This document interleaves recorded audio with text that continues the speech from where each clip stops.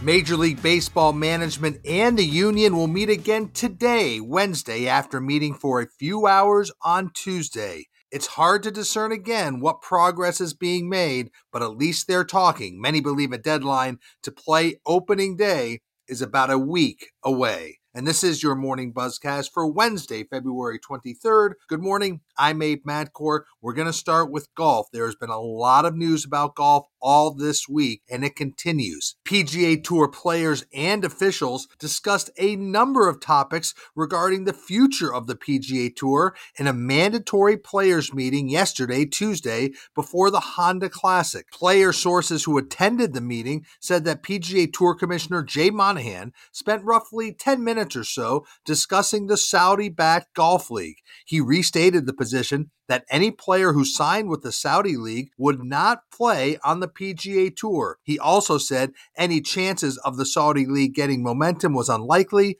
and players instead needed to focus on the tour. A common theme throughout the meeting was players expressing their desire for more transparency as far as the tour's financials and dealings. Right now, it's a very interesting and dynamic time between the tour and its players. Speaking of the tour players, the hits keep coming for one of them, Phil Mickelson, who on Tuesday apologized for his recent controversial comments about the Saudi Golf League, saying he was deeply sorry for his choice of words. He also said he needed some time away from golf and that he wanted to prioritize on being the man I want to be. Well, that statement, being the man I want to be, is never a good statement. It does make me wonder if it's related to the new book by Alan Shipnuck, which is called Phil, the rip-roaring and unauthorized biography of golf's most colorful superstar. There's a lot of buzz about this book, and of course the excerpt from this book had Mickelson saying he was one of the architects behind the proposed Saudi Golf League. I just wonder if there's more in this book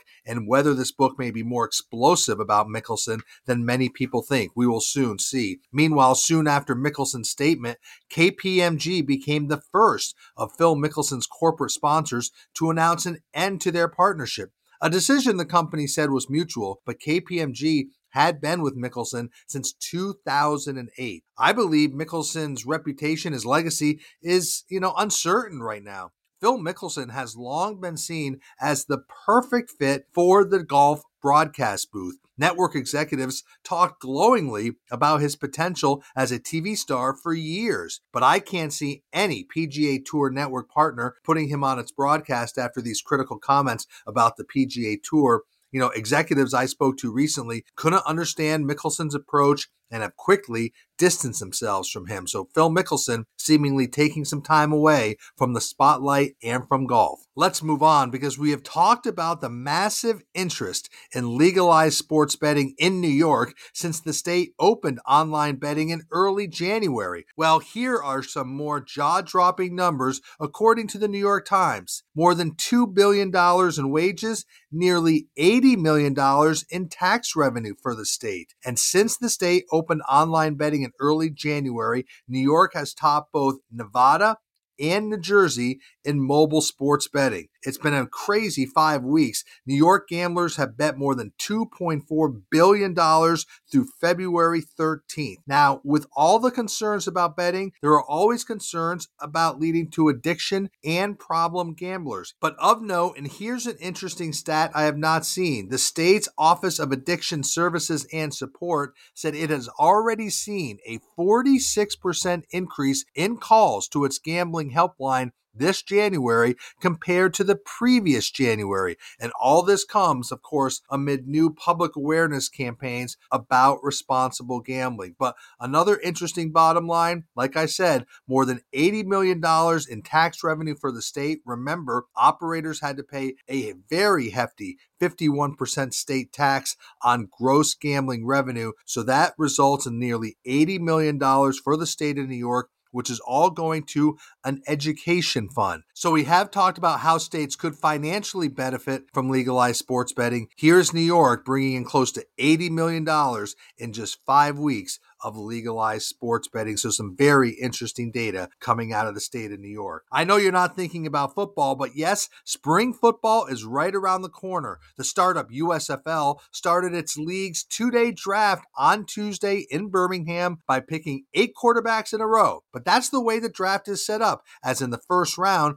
each USFL team had to pick a quarterback. That's the concept. In other rounds, teams must select a defensive line or an offensive tackle, and in other rounds, it's a cornerback. There is some buzz about the USFL. It starts in April, it's owned by Fox Sports, and it features the 8 franchises or 8 brands from the original USFL of the 1980s. So that starts in April. Remember, the XFL is scheduled to start in 2023. We all know the failures of previous spring football leagues.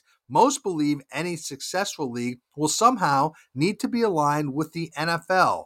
So that's why it was interesting for me to see the close connection between the XFL with the NFL. As the XFL announced earlier this week, it will work with the NFL on a number of player development issues, physical and mental fitness programs, game trends, game data, officiating, international growth, scouting, and rules. So they're going to work together on some of these concepts. It should also be noted that many current XFL executives are former NFL executives. So there could be that connection there that could help the XFL when its season starts in February of 2023. First up, the USFL this April, next February, the XFL. Shifting to college sports, remember on July 1st, name, image, and likeness rights were opened up on campus, and starting today, an NCAA Division I council will meet to begin to assess the impact of name, image, and likeness. The Division I council has been given roughly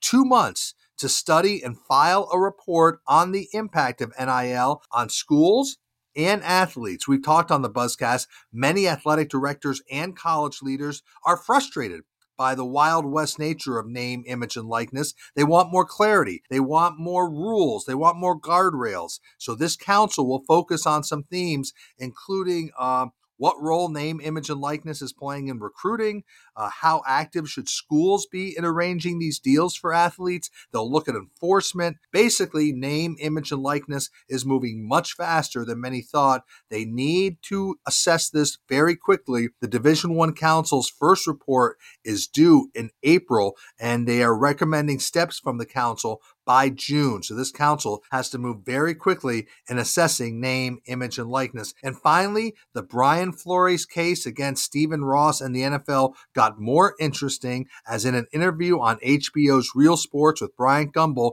Flores and his lawyers said Brian Flores left millions of dollars on the table by refusing to sign a 2-year non-disclosure agreement with the team as part of his separation agreement with the Dolphins after he was fired. Flores said signing any separation agreement would have silenced him. Both Flores and his lawyers said they have evidence of the NDA. They will share it with the league. Meanwhile, Dolphins owner Stephen Ross has vigorously denied the allegation. Flores said only he's waiting to see how it all plays out. And we all are, for sure. We're all waiting to see how this case plays out, because this case is getting more and more interesting. So that is your morning Buzzcast. It's Wednesday. It's February 23rd. I'm Abe Matcore. Hope everybody has a great day. Stay healthy. Be good to each other. I'll speak to you tomorrow.